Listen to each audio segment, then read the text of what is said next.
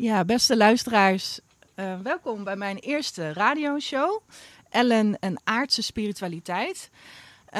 Waar ik mooie gesprekken heb met mensen over kwetsbaarheid, over hooggevoeligheid. Wat hun thema's zijn in het leven, wat hun roert in het leven. En vandaag heb ik een hele bijzondere gast, Anouk van Be Loved Songs. Welkom Anouk. Hallo, Ellen. Had je goed in de... Ja, super. Ja, want het is muziek en aardse spiritualiteit. En we kennen elkaar van Facebook. Ja, ik weet dat jij prachtig zingt. Dankjewel. En gitaar speelt. Ja. En dus, ik ben ook heel erg benieuwd naar jouw verhaal. Want ik weet dat je zelf ook sensitief bent. Mm-hmm. En met spiritualiteit bezig bent. Mm-hmm. En ik ben heel erg nieuwsgierig hoe dat begonnen is. Waar is dat ooit begonnen, die spiritualiteit? Ik denk dat ik als klein meisje al natuurlijk heel gevoelig was. En daarin ook al bepaalde dingen voelde bij mensen. Waarvan ik eerst altijd dacht van, ja, dat voelt toch iedereen? Weet je wel, hè? Ja. Dus je denkt, ja, dat is normaal. Want je hebt als kind nog niet het referentiekader. Hè? Je gaat ervan uit dat wat jij voelt, dat iedereen dat voelt. En ik kwam er denk ik achter dat er anders was, omdat ik andere interesses had. Dus ik was veel meer bezig met het heelal en waar komen we vandaan en hoe zit het nou met andere planeten en hoe groot is dat heelal wel niet en waarom zijn we hier? Ik had een hele diepe vraag over het leven. En ik kwam erachter, als ik met andere kinderen erover had, dat ze me natuurlijk heel vreemd aankeken. Want die waren bezig met hele andere dingen. Hoe oud was je toen en ook, toen je die vragen kreeg? Ja, echt wel al heel klein. Volgens mij, ik kan me herinneren dat ik al op de crash, Zo. dat ik daar al mee bezig was. Wauw, dat is heel... Ja.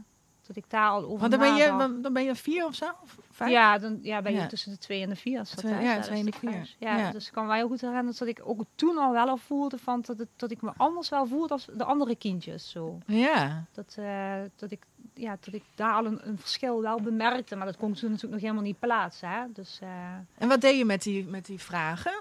Want ik kan me voorstellen dat de crashjuf daar geen antwoorden op had. Of stelde je die ook aan haar? Of hoe ging je daarmee? Was het echt iets van binnen waar je... Ja, dat was toen heel erg van binnen. En pas later, als ik daarover wilde hebben, dan dat was er meer op de basisschool. Dan merkte ik gewoon dat ik daar inderdaad geen aansluiting vond. Ik denk het dan veel meer in mezelf, steeds meer in mezelf en het lijntje naar boven maken. Hè? Zo van, op die manier dan maar, en veel lezen daarover. Ik ging daar ook over lezen. Mm-hmm. En je zegt net het lijntje naar boven. Hoe zou je dat omschrijven? En wat deed dat voor jou? Ja, het lijntje naar boven. Ik denk dat voor mij meer voelde als het afstemmen met daar waar we vandaan komen. Hè? Dus het stukje bronenergie. Terug naar het nulpunt of zo. Dus misschien niet helemaal makkelijk te omschrijven. Was meer een innerlijk weten. Mm-hmm. Ja, zo van... Een nulpunt, is dat leegte? Is dat... Ja, ik denk het wel. Het is vormloos. Hè? Dus de geestelijke wereld bedoel je? Meer het geestaspect in ons. Bedoel je dat? Ja, ik denk meer de energievorm. Hè? Dus ik ben ook veel meer altijd gericht als kind al. En nu later kan ik dat veel beter omschrijven als op de energie die ik ook zie, voel en waarneem. Mm-hmm. En voor mij betekent terug in de bron eigenlijk het nulpunt. Daar waar nog niks gevormd is. Mm. Weet je wel, het vormloze. Ja. Dus het is een uitleiding, zeg maar, van boven naar beneden en naar onder. Hè? Dus die is dan verticaal. Ja, want het is wel echt aards, toch? Ook, het is wel heel aards, juist aards. Want dat vind ik belangrijk om dat ook te benoemen. Dat het, we zijn hier. Precies, het is juist aards. Het is een verticale uitleiding. Terwijl we, denk ik, heel erg geleerd krijgen, als we klein zijn, om ook heel erg horizontaal uit te lijnen, weet je. Dus dan raak je eigenlijk de ware verbinding met jezelf sneller kwijt. Omdat je heel erg bent af en stemmen en op alles om je heen. En door mijn gevoeligheid krijg ik daar ook heel veel binnen. Dus voor mij is het ook heel belangrijk om die verticale afstemming te blijven bouwen. En met mijn eigen nulpunt te blijven. Ja, en juist gronden. Ja. Juist het gronden is het allerbelangrijkste. En hoe doe je dat? Ademhalen. Dus vooral met mijn ademhaling. Maar ook echt naar binnen keren. En dat wil niet zeggen dat ik dan mijn ogen hoef te sluiten, maar dat ik echt ga voelen binnen van hoe is mijn hartslag, waar zit ik met mijn energie, dat vooral. Omdat het vaak heel erg omhoog gaat. Hè. Dus op het moment dat het, als de prikkels van buiten heel heftig naar binnen komen, dan ben ik geneigd om naar mijn hoofd te schieten. En dan neemt de spanning eigenlijk alleen maar toe. En dan moet ik echt even pas op de plaats, rustig worden, mijn energie laten zakken. Dus vooral dat gronden en die uitleiding. Zo'n oké, ik adem in en ik adem uit naar beneden. Weet je, dat je helemaal terugkeert in je eigen energie. Ongeveer zoiets. Ja, maar ik wou het zeggen, want het is wel heel, misschien wel voor sommige mensen die luisteren juist wel heel fijn om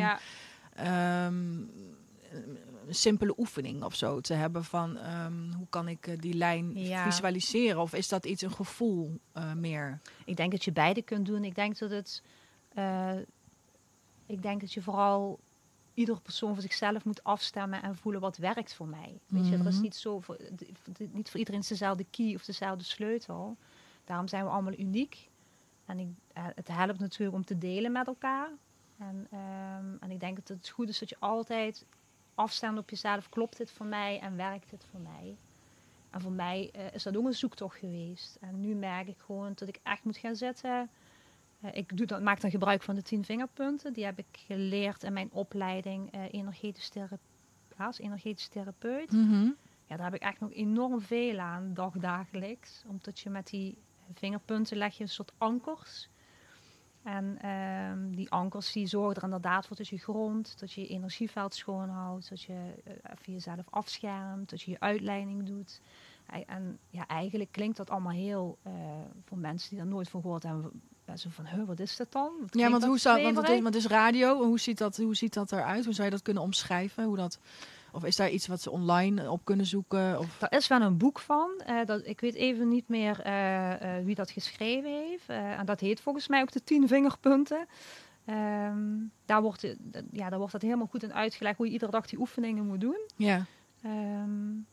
Ja goed, dat zou ik nog een keer aan kunnen doorgeven. Kun je dat misschien in een volgend programma doorgeven. Maar ik heb dat thuis liggen. Oké. Maar voor mij persoonlijk heeft dat heel veel geholpen. Oké, super. Ook zelfs als ik niet kan slapen, dan ga ik gewoon echt toch maar even zitten. En dan ga ik die 10 vingerpunten doen. En dan voel ik wel dat de energie rustiger wordt. Ja, want je drukt je vingers in op bepaalde punten, zeg maar. Een soort meridianen of het zijn eigenlijk een soort ankerpunten die in de opleiding krijg je die gewoon geleerd. Dus je doet dan bijvoorbeeld je wijsvinger tegen je duim.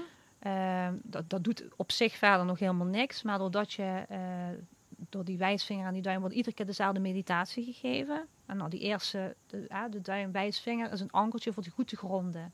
Dus je bent de eerste weken bezig met heel veel meditaties die dan gaan over het gronden. Dat je echt goed geankerd bent in het aardse. Met je hele lijf goed gegrond bent. Nou, op een gegeven moment, jouw hersenen weten op een gegeven moment, als ik die wijsvinger en die duim tegen elkaar aanduw, dan ben ik dus gegrond. Dus dat zijn eigenlijk ankers die je zelf legt. Ja, super. Ja. Nou, en de tweede is dan bijvoorbeeld je duim en je middelvinger is dan je energieveld, je aura schoonmaken, goed afschermen. Dat je wel lekker fris bent, zeg maar. En, mooi opladen met schone, fijne energie. Nou, dan doe je dan ook heel veel meditaties. Dus het is niet alleen de drukpunt zelf, dat is ook met de meditatie. Het is een herinnering. Net zoals een knoop in de zakdoek, doe je dat dan op die manier met de 10 vingerpunten. Ja, super. Oké. Ja. En want ik had begrepen dat jij ook gedichten schrijft. Hè? Dat is misschien ook een manier voor jou om die spiritualiteit te kunnen gronden of aarden. Hè? Een plek te geven hier. Ja. Ik geloof dat jij ook een mooi gedicht hebt meegenomen. Klopt dat? Ja, ik heb mijn dichtenbundel meegenomen. Kan je daar iets over vertellen, over je gedichtenbundel? Ja, eigenlijk is mijn gedichtenbundel ontstaan doordat ik ben gaan bloggen. Ik ben heel veel gaan schrijven. Over je ervaringen, wat je net vertelde? Ja, het is een beetje een combinatie, zeg ik altijd, tussen een stukje levenservaring. En dat ook wat ik mag ontvangen aan kennis vanuit het kosmische, zeg maar. En daar heb ik heel lang niks mee gedaan, omdat ik ook wel heel erg hou van dat aardse. Zo van, weet je, zit ik dat niet allemaal te bedenken. En dus daar heb ik heel lang mee gewacht. Omdat ik ook wel heel erg hou inderdaad van dat het niet te zweverig wordt. Of van hou het inderdaad hier. Maar op een gegeven moment is dat schrijven ontstaan. Dat ik ook door een hele heftige periode ben gegaan in mijn leven. En toen ben ik dingen inderdaad gaan uiten en het schrijven. Mhm. Maar niet zozeer vanuit de emotie, maar meer, dan had ik iets doorwerkt. Dan vond ik sleutels voor mezelf van, dat geeft een verdieping of het geeft een bepaald inzicht. Ja. Dus een bepaalde heftige periodes in je leven zijn ook een manier om te transformeren naar een hogere dimensie in jezelf. Dus je krijgt een dieper inzicht over iets. Dus er liggen altijd cadeautjes in. En dan, als ik dat schreef, kwam er ook altijd iets vanuit het kosmische mee schrijven. Dus dan kreeg ik een soort automatisch schrift. Dus het is altijd een mengelmoes. En daarin ontstonden ook vaak gedichten. Dus, en die ben ik begint allemaal uit die blogs gaan halen. En die ben ik gaan bundelen. Oh, wauw. Ik ben heel benieuwd. Ja. Want je hebt er een over kwetsbaarheid. Wil je delen graag, hè? Ja, die wil ik best met jullie delen. Leuk. Nou, dit is hem. Maar hij moet nog steeds gedrukt worden. Oh, dus even geduld dus. Hè? Als er iemand is die hem wil uitbrengen bij deze. Ja, ik ben echt al 2 jaar bezig om hem gedrukt te krijgen. En dat lukt iedere keer maar niet. Dus ik denk, weet je, dat zal wel zijn reden hebben. Nou ja, dus, hij in ligt ieder geval klaar. mensen gaan het nu al iets horen. Dat is al mooi. Ja. Oké. Nou, ik hoop dat ik het goed kan zonder te hakkelen en te... Nou ja, neem je tijd. Ja. Kwetsbaarheid. Zachtjes maakte ik voort. Stilletjes bleef ik aan de kant. Ik liep wel mee, maar bleef onzichtbaar.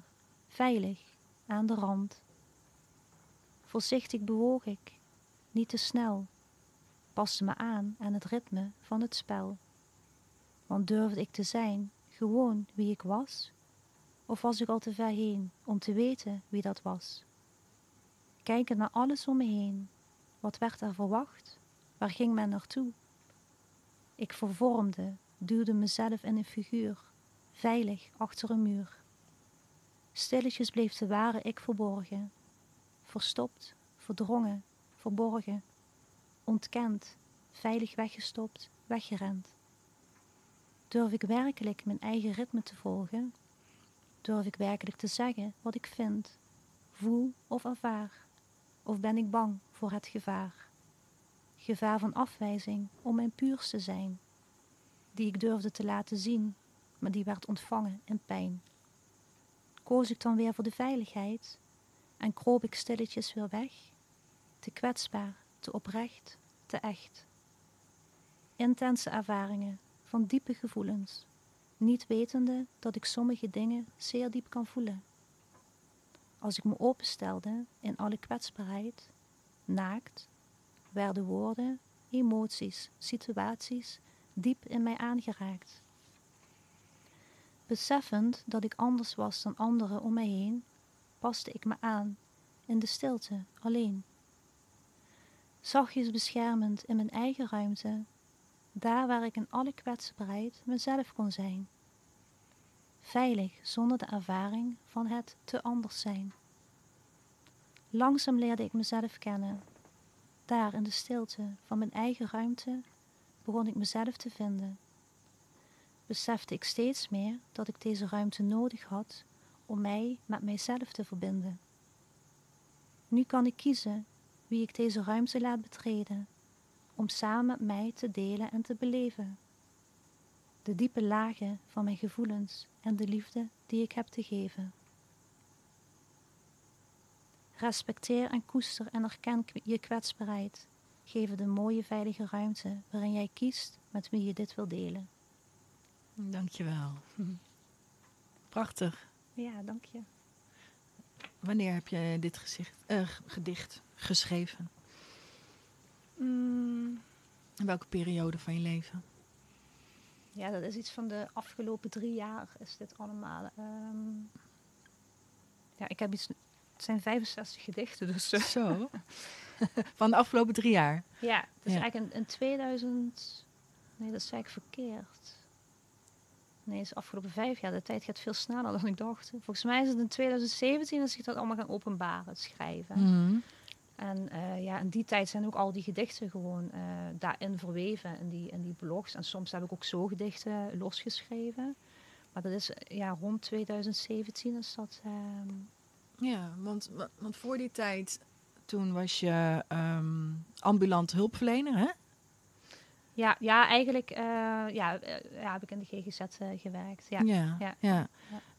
En vanuit dat werk werd het eigenlijk te veel, hè? Heb ik dat goed begrepen? Dat het dan vanuit het... op een gegeven moment was je...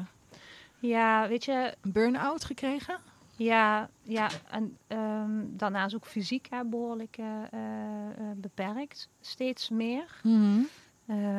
En als ik dat moet koppelen aan mijn hooggevoeligheid. Ja. Want dat is denk ik een beetje wat jij wil weten. Hè? Ja. Ja. Kijk, vanuit die hooggevoeligheid is, als ik dan terugkijk op die periode in mijn leven, waarin ik gewoon heel hard werkte en veel werkte. Ja, precies. Kreeg ik eigenlijk niet de kans om die prikkels goed te verwerken. Ja, dat is heel belangrijk voor een hooggevoelig persoon. Ja. Om de rust en de tijd daarvoor te hebben. En dat resulteerde erin dat ik daardoor dus slechter ging slapen. Soms helemaal niet sliep. Maar dat betekende wel dat ik de dag daarna moest opstaan en moest gaan werken. Nou, op een gegeven moment gaat jouw lichaam steeds meer protesteren. Dus je moet je gaan ziek melden. Nou, dat vindt niemand fijn. Ik denk, als hooggevoelige ben je ook nog eens iemand die zich heel snel heel erg verantwoordelijk voelt. Ja. Juist omdat je zoveel voelt, hè? Ja. Dus anderen aanvoelt. Je voelt anderen aan. Je wilt niemand teleurstellen. Dus dat stukje echt kiezen voor jezelf en die grenzen stellen, althans heb ik dan heel erg, vind ik dan heel lastig. Ja, het is ook wat jij zegt, je voelt zo goed wat de ander voelt. Dus als de ander teleurgesteld is en dat voel je, dat wil je voorkomen. Daar heb ik gewoon jaren in gezeten. En ik heb ook in die jaren dat ik gewerkt heb, eigenlijk alles geprobeerd, alle tools bedacht om toch in dat arbeidsproces te functioneren. Ja. Ik ben ook heel vaak uitgevallen. Ook iedere keer weer opgestaan. En je had niet zoiets van, ik ga minder werken? Heb ik op een gegeven moment ook geprobeerd. Ja? Ik heb uren ingeleverd. Ja? En dat hielp? Nee, uiteindelijk hielp dat ook niet. Want het werk zelf aan zich was te veel eisend voor jou, zeg maar? Nou ja, goed, ik heb natuurlijk best een lang arbeidsverleden. Ik heb ook verschillende banen gehad, maar ik kwam het overal tegen. Je kwam het overal tegen? Ja. Dus dat is ook de zoektocht geweest van, misschien als ik dit ga doen, of dat ga doen, of als ik het zo doe, of als ik dit laat. Zo, weet je, dus ik heb echt zoveel geprobeerd. Ja. Maar ik kom het steeds tegen. Ja, en uiteindelijk is het dus, kort samengevat, geëscaleerd. Hè? Dus in de zin dat je echt niet meer kon. Klopt dat? Ja. Ja. Was dat echt een moment dat je dacht van oké, nu is het klaar? Of, want als ik jou zo hoor, heb je van alles geprobeerd. Maar er was dus wel een moment dat je zei van, maar nu is het klaar. Je bent gestopt met het werk als ambulant hulpverlener, toch? Ja. Nou, het was niet zozeer nu is het klaar. Het was meer dat ik gewoon letterlijk echt niet meer kon. Dus, dat bedoel ik. Ja, dus ik kon echt gewoon niet meer lopen. Ik heb 4 dagen gewoon niet tot mijn lijf. Je lijf heeft stop gezegd eigenlijk. Ja. En daar zit ik nu, draai ik daar nog de resultaten van. Dat ik fysiek nog steeds heel erg beperkt ben. Dus ik kan nog steeds niet langer. Kan niet lang staan, kan niet lang zitten. Jeetje. Dus ik ben fors beperkt op dit moment. Wat heftig. Ja.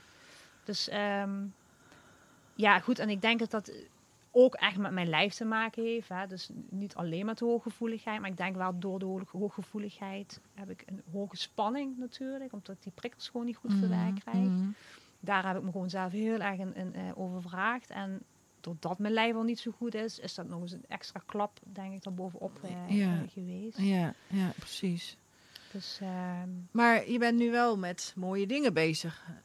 Je hebt een prachtige gedichtenbundel geschreven en je zingt prachtige nummers. Ja. Dat is misschien wat voor die tijd misschien iets minder, waar je minder tijd voor had waarschijnlijk.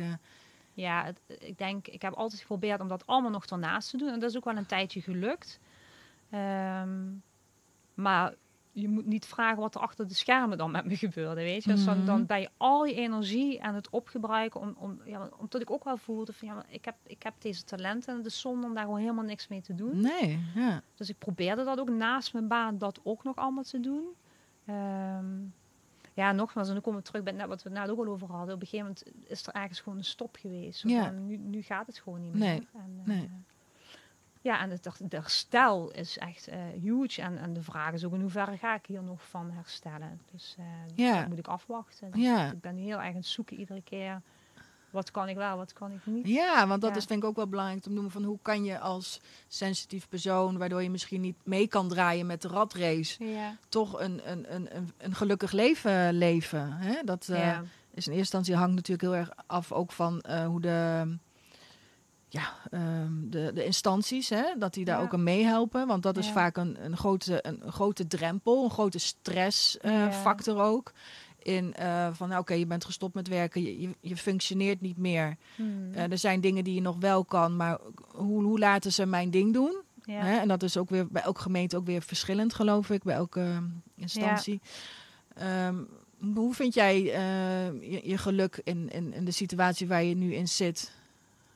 Ja, weet je, ik probeer nou iedere dag, en dat lukt niet altijd hoor, ik ben geen heilige, maar ik probeer wel echt zoveel mogelijk in dankbaarheid te gaan zitten. Dus ik denk, oké, weet je, ik heb echt keihard gewerkt en ik krijg nu eindelijk de ruimte dat ik even echt kan uitrusten en kan luisteren naar mijn lijf en ook kan voelen hoe op het is en hoe weinig ik nog kan. Ja. En er zijn heel veel mensen die aan me vragen van mij, god, wat erg en heb je dan niet heel veel verdriet en pijn en noem maar op. Terwijl ik ergens ook wel voel van, ja, maar ik ben blij dat ik even niks hoef en moet. Wat ik jarenlang heb ik mezelf echt gesleurd naar het werk. En ik ben zo dankbaar dat ik kan blijven liggen als ik een hele nacht niet geslapen heb. Ja, precies. Weet je, ondanks dat ik nu helemaal wel beperkt ben ik daar ook dankbaar, want die beperking heb ik altijd gehad, weet je wel, hè? En toen moest ik daarbij werken ook nog. En nu kan ik even denken van, ja, ik heb de hele nacht niet geslapen, maar oké, maar ik hoef ook even niks. Nee. Ik hoef nu niet te presteren of mee te draaien of... Ja, ik moet er zo van ademen. Zo van, eindelijk een beetje ademruimte voor jezelf. Hè? Ja. Want je bent natuurlijk al die jaren, als ambulant hulpverlener ben je constant met een ander bezig. Ja. Maar als ik dat zo hoor, had je dat eigenlijk al die jaren eigenlijk beter aan jezelf kunnen besteden. En dan misschien een relaxter baantje kunnen zoeken of zo. Ja. Maar dat is makkelijk praten achteraf natuurlijk. Ja, en ik weet ook niet of dat zo is. Omdat maar ik snap wel absoluut wat je bedoelt. Maar nogmaals, ik heb natuurlijk verschillend werk gedaan. Maar het maakt niet uit wat ik doe. Dus op het moment dat ik ergens moet ik sowieso die prikkels zien te verwerken. En ik ben gewoon extreem hooggevoelig. En bij mij slaat dat heel erg op mijn lijf. Ja, dus ik heb altijd dat ik helemaal onder stroom sta. En dan slaap ik niet. Maar goed, maar je had met mensen te maken met ernstige psychische klachten. Ja. En dat is niet hetzelfde als een koffiehuisje of ik noem iets, een kantoorbaan. Toch? Dat is minder prikkels, toch? Of minder... Nee, voor mij niet. Nee? Nee. Want je krijgt verhalen want je werkte met kinderen tussen de 14 en 27? Nee, ik gewoon alles. Van alle leeftijden? Ja. Is dat niet een extra... Nee, ik denk wel dat doordat je hooggevoelig bent, pik je natuurlijk die emoties op. Ja, dat bedoel ik. Hangen zeker zwaar de energie. Ja. Anderzijds vond ik het fijn dat het heel duidelijk was. Ik merk nu ook vaak als je ergens bent en het is niet duidelijk. Wat bedoel je met niet duidelijk? Ja, weet je, als ik met een cliënt was aan praten, dan was het wel heel duidelijk, dat is echt van die cliënt en dat is van mij. Eigenlijk is het heel helder. Je voelt het wel, maar je snapt wel. Ja. Maar je hebt hoeveel mensen lopen niet rond met onderdrukte emoties. Ja. Die pik ik allemaal op. Ja. En verwarring is daardoor eigenlijk vaak veel groter. Ja, heel herkenbaar. Verwarring is het naarste. Ja, de verwarring. En dus, ook al zit ik op een kantoor, 9 van de 10 mensen die daar zitten, die zitten heel veel te onderdrukken. Ja. Dat is gewoon, dat pik komt allemaal bij mij binnen. En vaak nog heftiger dan de cliënt waar ik mee praat, die eigenlijk heel helder heeft wat zijn probleem is. Ja, want het gebeurt dus iets bij jou van binnen, waardoor je dus verward raakt. Ja. Dat is ook wel interessant, hè? Ja. En dat ook onzekerheid. Heeft dat ook niet met onzekerheid ook te maken? Dat merk ik wel eens. Dat ik denk van, hoe zit het nou precies? Wat denkt diegene nou over mij of over de situatie? En dan ga ik het een beetje... Dan raak ik als onzeker van of zo. Ja, wat ik zelf herken. In die jaren dat ik heb gewerkt, was ik inderdaad... Nou, ik was niet eens verwacht, want ik dacht dat het gewoon allemaal voor mij was. Weet je wel, hè? Behalve met de cliënten, want dan was het duidelijk. Zo, dat is echt van die persoon. Ik vertelde het, ik zei, en dan snap je, dat kan ik taal houden. Dat is wel zwaar, maar je kunt het beter filteren. Maar je loopt ook tussen collega's rond en noem maar op. Ik ben in 2016 ook heel ernstig ziek geweest. Ben ik ook geopereerd en alles. Toen heb ik een jaar lang thuis gelegen. Heb ik ook heel weinig bezoek gehad. Heb ik alleen maar vrijwel heel veel gelegen alleen. Mag ik vragen wat Ja, ik wil er niet te diep op ingaan. Nee, maar even dat mensen wel even weten wat... ik ben toen geopereerd. Ik had toen gewoon iets in mijn lijf wat niet goed zat. En daar ben ik 3 keer voor geopereerd moeten worden. Maar dat zorgde ervoor dat ik dus ook teruggeworpen werd op mezelf. Voor de eerste keer in mijn leven is gewoon helemaal op mezelf was. In mijn eigen energie. En toen leerde ik eigenlijk pas mijn eigen energie kennen. Ja, want hoe lang heb je daar moeten herstellen van die operatie? Ja, ik ben in totaal een jaar thuis geweest. Ja, dus het was een jaar in één keer helemaal op je... Hoe was dat? Ik vond het heerlijk. En toen voelde ik ook, er is eigenlijk helemaal niet zoveel met mij in de hand. Ik heb helemaal niet zoveel heftige emoties. Toen begon dat eigenlijk was helder voor me te worden. Zo van, ik wist wel altijd dat ik hooggevoelig was. Ja.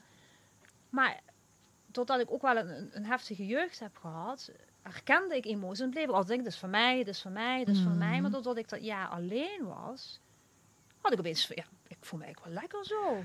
Ik ben eigenlijk rustig en relaxed. En ja, ik ga eigenlijk wel goed met me. Oh, dat is ook wel een hele mooie inzicht dan, hè? En toen dacht ik, En toen ben ik dat beter gaan voelen. Van dit is van de ander, dit is van mij. Maar ik merkte wel, toen ik weer volledig terug was in dat arbeidsproces en weer de hele dag mensen zie, dan vervaagt dat bij mij. Dan krijg ik dat gewoon niet. Dus eigenlijk mis je eigenlijk die mannelijke energie, zou je kunnen zeggen. Die ruggengraat of die van die ik-kracht. Ja. Hè?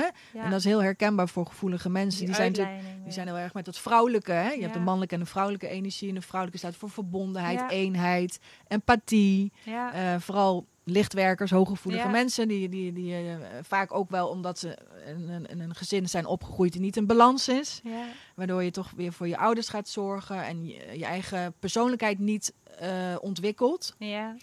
En dan strand je hier, dan strand je ergens daar, zeg maar. Ja. Dus het is niet... Kijk, het is heel... Het zou makkelijk kunnen zijn, nou, ik zit in huis en alles is goed. Maar ja, het leven is natuurlijk de maatschappij en alles wat erbij hoort.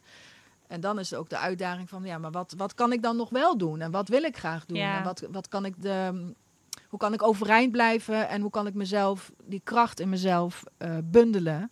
Waardoor je dus wel wat kan doen, hè? Want precies. Ik wil het ook vooral wel positief benaderen, precies. De hooggevoeligheid. Ik bedoel, ik heb zelf ook, ik ken die situatie die jij nu benoemt. Ik heb dat op mijn eigen manier ook heel veel tijd aan mezelf besteed. Ik had wel heel veel emoties en alle emoties wat ik allemaal al die jaren had onderdrukt. Ja, precies. Ja, dat onderdrukte. Dus dat bij mij was het niet zo van, ik ben lekker nu thuis. Nee, bij mij was het echt wel... Nu komt het bij jou pas eruit. Ja, dat was wel heftig. Hè? En dan inderdaad, dan ben je wel echt op jezelf overgeleverd. Ja, en omdat ik ook inderdaad heel erg vermoeid was. Ja. Maar dat is wel de manier. Ja. Helaas. Of tenminste, ergens ook wel weer goed natuurlijk dat het gebeurt. Want anders blijft het misschien wel chronisch. Hè?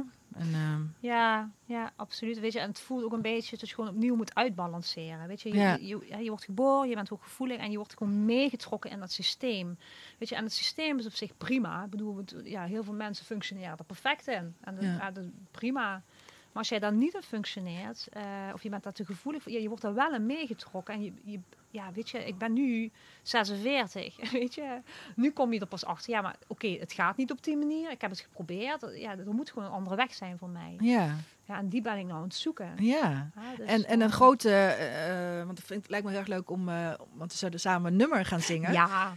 Het lijkt me heel erg leuk om dat nu alvast 1 nummer samen te gaan zingen. Ja. Want dat is voor jou dus... zingen is voor jou echt een manier om jezelf te uiten, hè? Om die lijn, zeg maar, waar je het net over had.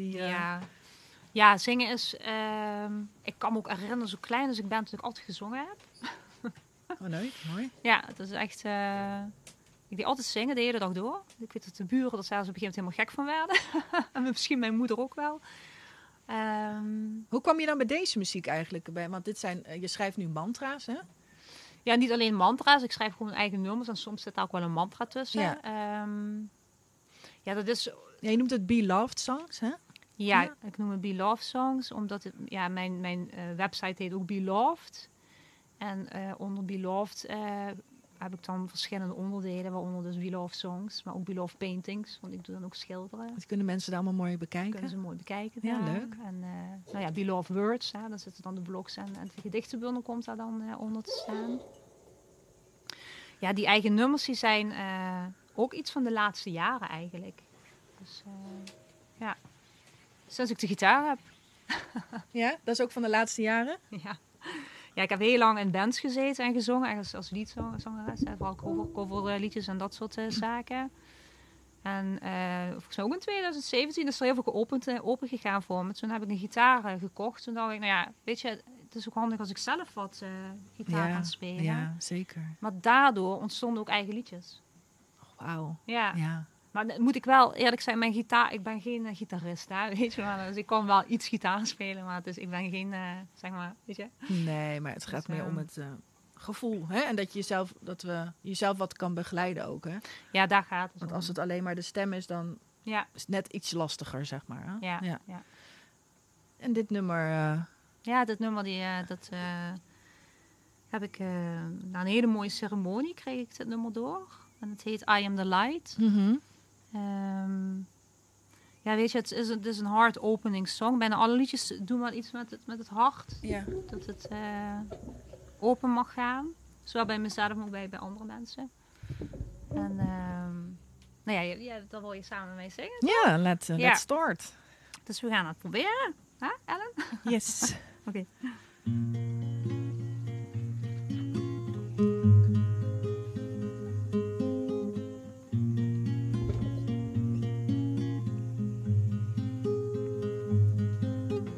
I am the light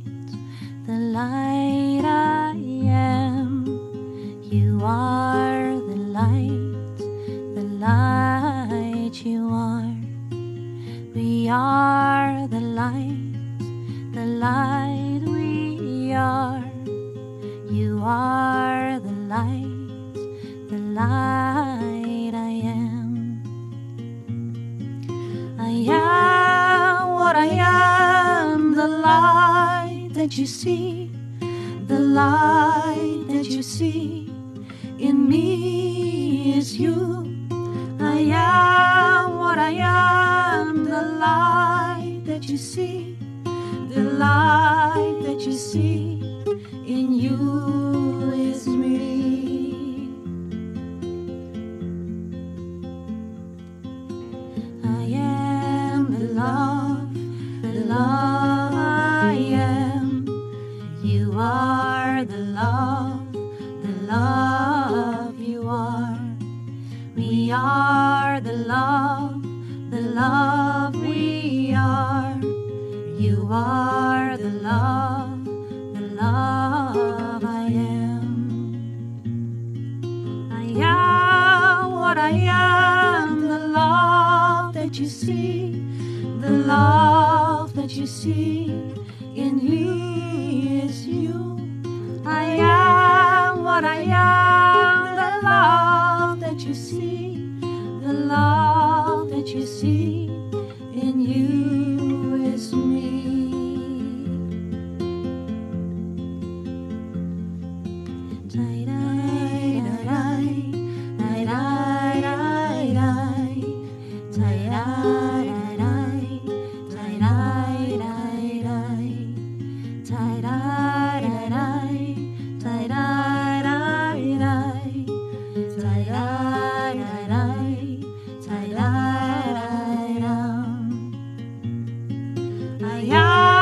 What I am, the life that you see, the life that you see in me is you. I am what I am, the life that you see, the life that you see in me is you.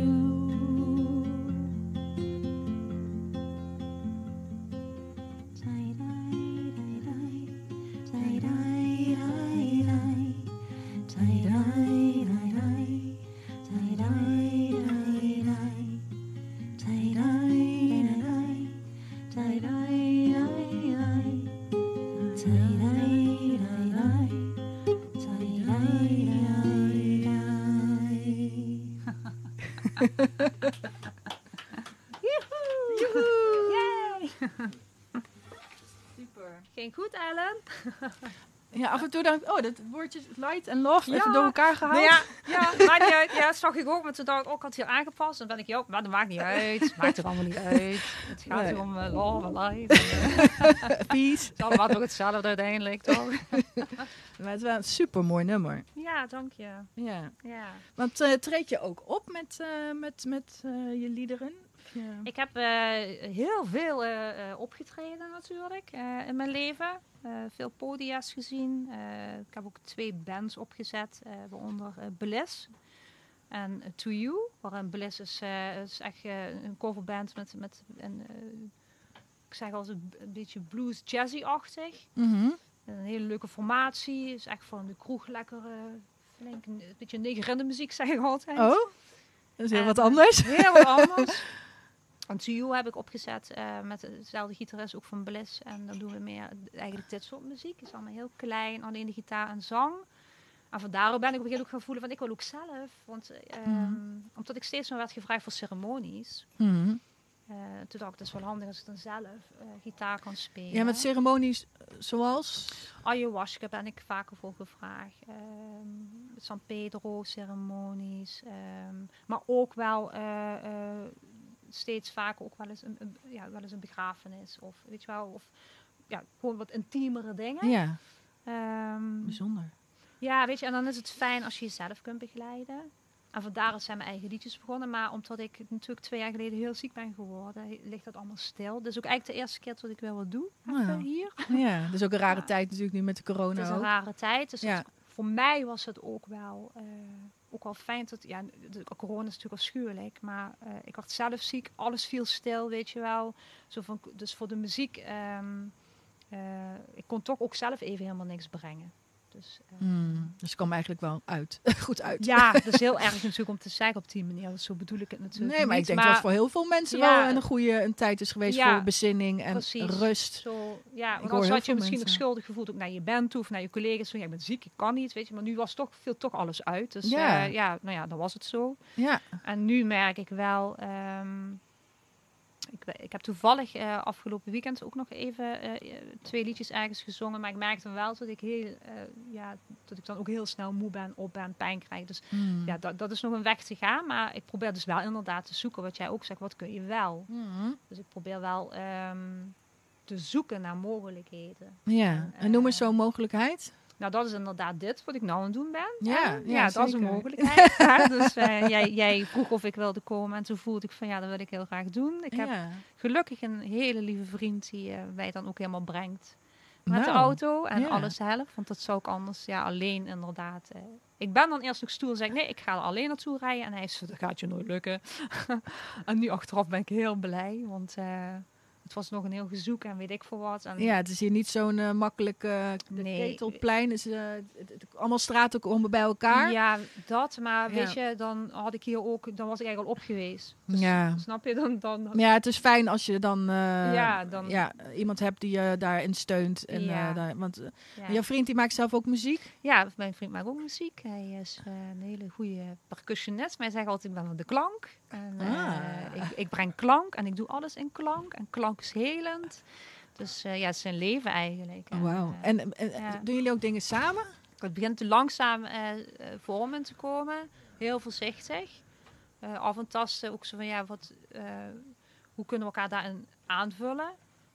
En ook van in mijn tempo nog. Dus een beetje aanpassend en van we kunnen wat prachtige plannen bedenken, maar het moet ook uitvoerbaar zijn natuurlijk. Ja. Dus, en hoe zie je dat dan? Wat zou dat het mooiste scenario zijn, zeg maar? Ja, wat wij vooral zijn zoeken is naar een stukje klankbad geven. Dus met klankschalen. Zal ik daar dan wel bij zingen? En hij natuurlijk de gongs en percussie. Dat is wel heel gaaf. Want normaal is de gongs, zeg maar, en de percussie, maar niet de stem. Ja. Dat is te vaak... en dat is gewoon ideaal. Want als je zoiets doet, mensen liggen... Ja, ik zou eventueel zelf tussendoor kunnen liggen dan. Dus dat snap je. Dus zo zoek je naar oplossingen. Dat je toch iets doet. Ja. Maar dat je ook de ruimte hebt om tussendoor te liggen. Terwijl niemand daar last van heeft verder. Of raar van opkijkt. Hè? Dus op die manier ben ik aan het zoeken. Ja, weet je. Het is wel... Ja, dus ik voel het wel. Het is wel, het is ook herkenbaar voor mij. Maar het is dan toch wel knap dat je dan toch je kwetsbaarheid, met je kwetsbaarheid dan toch dingen gaat doen. Hè? Ja. Dat is wel iets wat heel spannend is. Is ook zo. Ja. Ja, dat is wel. Ik voel het wel. Ja, het is wel, ja, het is toch wel heel knap als je dat kan. Ja. En inderdaad, dat schrijven is daar ook zo fijn bij. Weet je, want je schrijft het op in je eigen tempo en je deelt het wanneer jij dat denkt. Van het is nu de tijd. En, en je kan er tegelijkertijd zoveel mensen mee helpen. Ja, weet je. Ja. En dat is ook denk ik. Ik heb natuurlijk heel lang een eigen praktijk ook nog eens naast mijn eigen baan gehad. Als healer. Als healer? Ja, dus, wat voor healing? Ik doe echt energetisch healen. Mm-hmm. Ja, dus wat er vooral gebeurt is dat ik niet zozeer iets... hoe moet ik dat zeggen? Die healings gingen eigenlijk vanzelf. Dat is eigenlijk een beetje ontstaan. Dus het is niet iets wat ik ga doen. Het is iets wat gebeurt. Dus mensen komen en dan gebeurt het. Er opent zich een kanaal aan mij. En ja, er gebeuren echt hele mooie dingen. Maar ik heb dat op een gegeven moment moeten laten varen. Omdat ik gewoon niet meer zo lang kan staan. Dus dat is ook van de website afgehaald. Dat ik consulten geef en dat soort dingen doe. Dat doe ik dus nu ook niet meer. Ik ben wel tevens daar gaan zoeken van wat dan. Dus ik schilder nu. Wat schilder je? Ja, dat is ook echt een afstemming. Het zijn hele meer kosmische, energetische schilderijen. Mm-hmm. Een grote doek of wat kleiner? Ja, het zijn wel wat grotere doeken. Maar er zitten ook wel een paar kleintjes tussen. En die verkoop je ook? Ja, die kunnen dan verkocht worden. Maar wel bij de juiste, dat voel ik dan waar die naartoe mag gaan. Dus, maar mensen voelen het zelf ook. Dus dat is echt heel bijzonder. En wat voor een verf gebruik je daarvoor? Ik gebruik nu acryl. Mm-hmm. Maar ik heb als kind altijd met olieverf geschilderd. Dus, ik heb de laatste tijd wel zoiets van... misschien moet ik ook wel eens iets van olieverf gaan doen. Ja, want dat blendt allemaal als een soort van water in elkaar, toch? Of niet? Ja, nou, olieverf duurt heel lang en het droog water, is. olie, zo. Ja. Dus je kunt dan... Het is makkelijk te blenden. Ja, dat bedoel ik.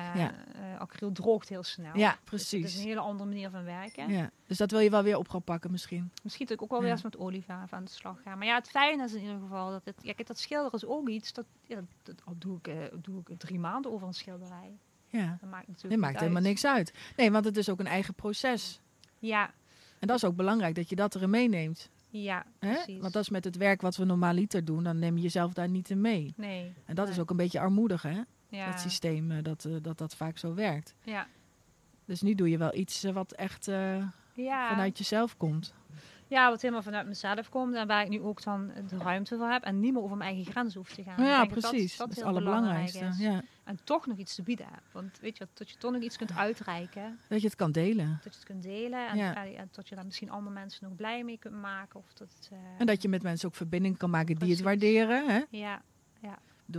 Daarom zit je ook hier, omdat ik weet dat je die mooie liedjes zingt. Dus dan... Ja, dus was voor mij ook heel belangrijk om dat te delen. En dan krijg je op een gegeven moment mensen die dan op jou afkomen. Mm. Die dan die soort gelijkgestemde noem ik dat altijd. Hè? Met gelijkgestemd in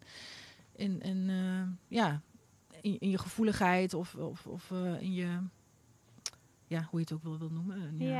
Ja, dat was heel leuk. Want jij reikte naar mij uit. En we hebben toen even gebeld met elkaar.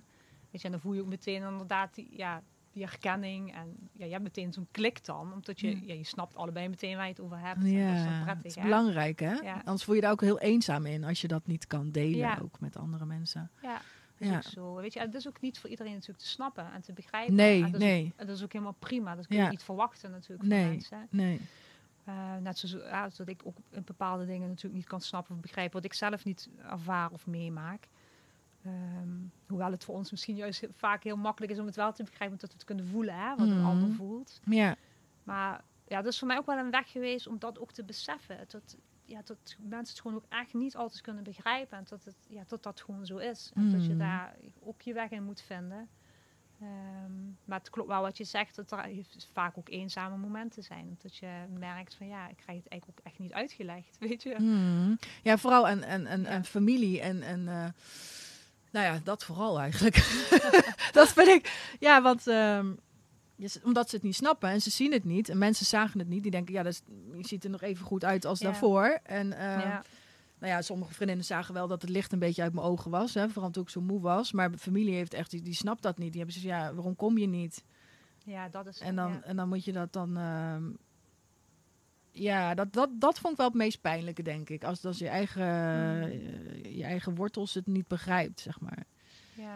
Ja, vooral als je het ook nodig hebt om je even terug te trekken. Of dat je juist niet naar die verjaardag kan op dat moment. Of dat je eerder weg moet. Of... Ja. Dus ik neem aan dat je dat ook een beetje bedoelt. Hè? Zo vooral die verplichtingen. Je niet voldoen aan al die sociale verplichtingen. Ja. Weet je, en in het begin doe je dat. Ja, in het begin als kind doe je dat natuurlijk. En dan krijg je natuurlijk allemaal klachten van. En als je wat volwassener wordt, dan ga je dat begrijpen. En dan wil je dat dan wat meer die grenzen gaan aangeven. Ja. En dan verdient dat uitleg natuurlijk. En ja, dat is dan lastig. Ja, en nu, ik prijs hem nu gelukkig tot mijn moeder en mijn zus dat nu absoluut begrijpen. Dus dat gelukkig. Ja. Dus, maar dat heeft ook even nodig gehad. Ja, ik ook hoor. Want kijk, het gaat, nogmaals, het is van mijn proces geweest. Ik sta steeds meer in mijn kracht, steeds meer energie. Maar dan was het gewoon van, hoeveel mensen komen er? 25. Ik zei, nou mam, dat komt morgen. Ja, precies. Weet je wel? Of volgende week. Of op een gegeven moment hadden ze ook niks meer te zeggen. Hè? Ik bedoel, op een gegeven moment ga je gewoon en dan is het zo. Je gaat voor jezelf. En dan, maar als kind zijn, dan kan ik me ook nog herinneren dat ik dan gewoon... natuurlijk ook heel veel vrienden van mijn ouders ook op visite. Het was niet alleen mijn eigen vriendinnetjes. Dus die hielden hun eigen feestje in mijn verjaardag. Snap je? Dat was sowieso ook al heel druk. Snap je? Het was niet alleen mijn verjaardag. Nee, het was ook nog hun. Ja, alles door elkaar. En dan ging ik gewoon af en toe even boven de was vouwen of zo. En achteraf denk ik, dat heb ik gewoon gedaan. Op die manier je terug. Ja, dan was je 9 jaar, ging je de was vouwen boven. Maar achteraf denk ik, ik heb dat gewoon gedaan, omdat ik gewoon even mezelf weer moest voelen of zo. Ja, ik had als kind denk ik anders. Ik werd dan nog drukker. Ik werd dan zelf gewoon ook echt heel druk. Dat kan ook nog natuurlijk. Ik helemaal op tilt. Dat helemaal, ik snapte dat natuurlijk ook helemaal niet wat er allemaal met me gebeurde in mijn lijf. En nu heb ik dat niet meer. Ik ben nu ook geen klein kind meer. Maar als kind kan me dat wel herinneren. Dat ik dan nog drukker werd eigenlijk. Dan werd ik eigenlijk een stuiterbal. Ja. En nu klap ik eerder dicht. Nu trek ik me ook echt terug. Nu weet ik ook, ik moet echt terugtrekken. Of ik moet naar huis. Of, want stel als je een kind hebt die sensitief is. Wat zou je dan als ouder aanraden, zeg maar? Voor je sensitief kind op zo'n drukke... Ja, ik zal niet zozeer meteen iets aanraden als meer zo van even checken van omdat ik ook wel merk bij ieder sensitief iemand werkt het natuurlijk ook anders. Ik zal eerst daar die insteek maken. Hoe voelt het voor jou? Weet je, ik zie het bij je. Wat gebeurt er met je? Wat voel je in je lijf? Waar heb je behoefte aan? En dan inderdaad wat dingetjes proberen met je kind. Van kijk, probeer eens dit en hoe voelt het dan? Gewoon dus, vragen stellen. Ja, en dan weet je, ook voor jouw kind is het dan een leerproces. En zelf gaan ontdekken van wat is goed voor mij? Op welke manier? Ja, want mooi. mijn manier hoeft niet zijn of haar manier te zijn. Nee. Dus, mooi. Ja. Ik zou eigenlijk nog wel graag een nummer van jou willen horen. Is er een nummer dat je zegt van dat wil ik heel graag voordragen? Ik zal eens even kijken in mijn mapje. Ja.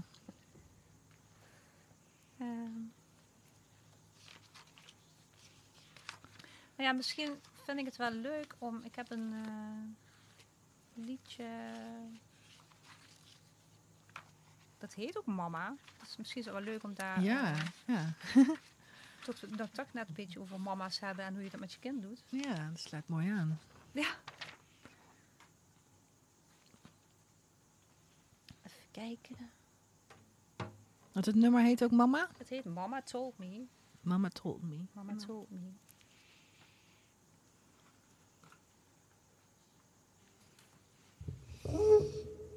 Nou.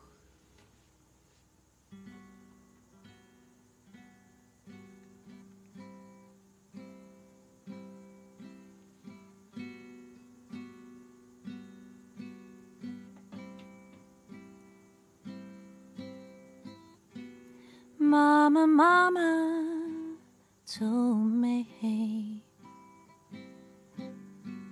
how can life be sweet? Mama, Mama told me, life can be unkind. Find your paradise.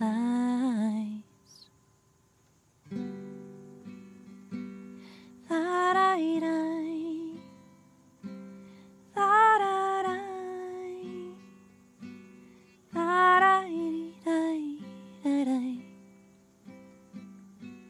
Mama, mama told me,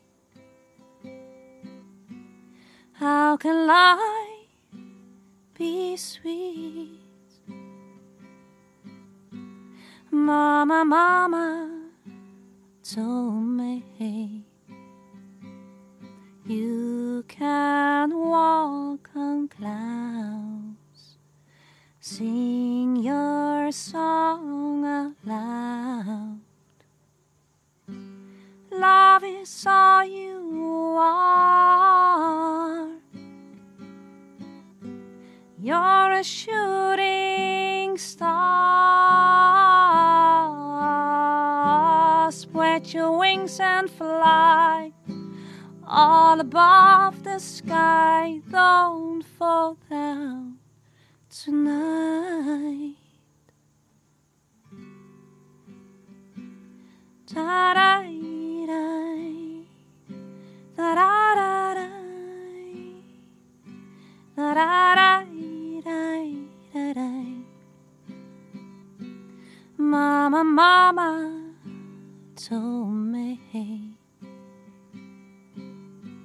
how can life be sweet? Mama, mama told me, now you're here to shine. It's all about your time. Love is all you are. You're a shooting star. Spread your wings and fly all above the sky. Don't fall down tonight.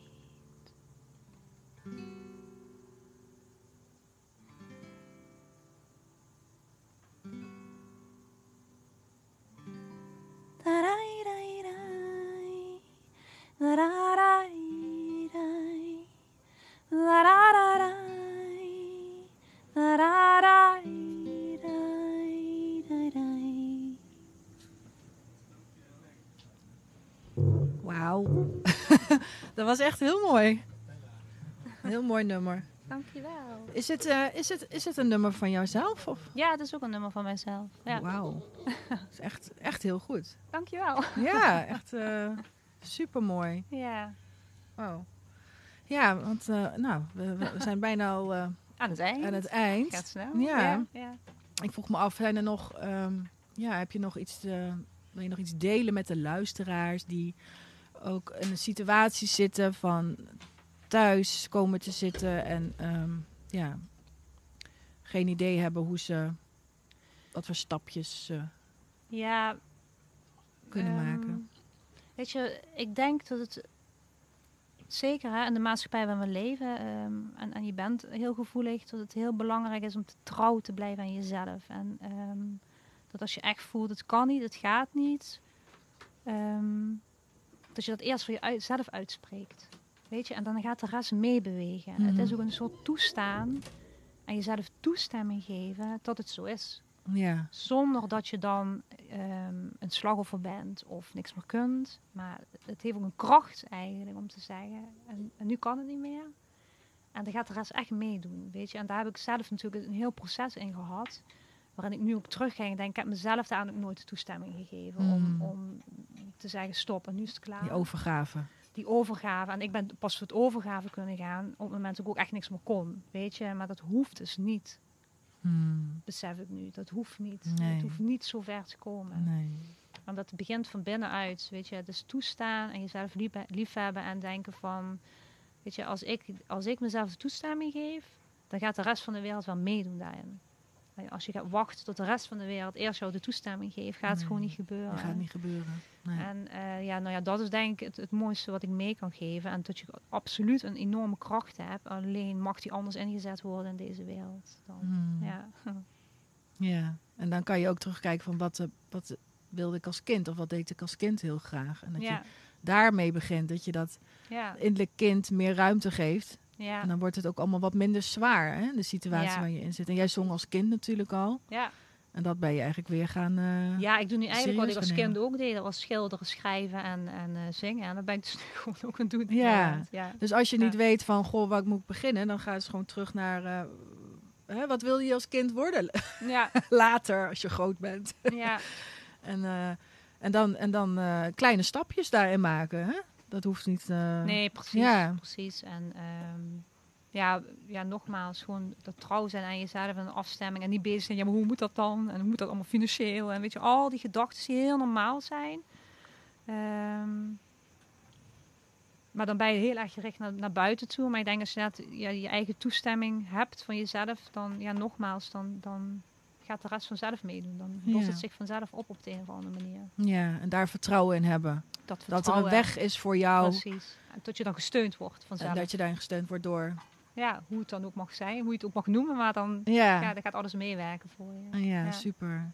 Ja. Nou, ik wil heel erg bedanken voor dit mooie gesprek. Ja, jij ook bedankt. Ja, graag gedaan. Dankjewel. Ja, super bedankt. Ja. Heel veel succes met alles. Dankjewel, Ellen. Jij ook. Dankjewel.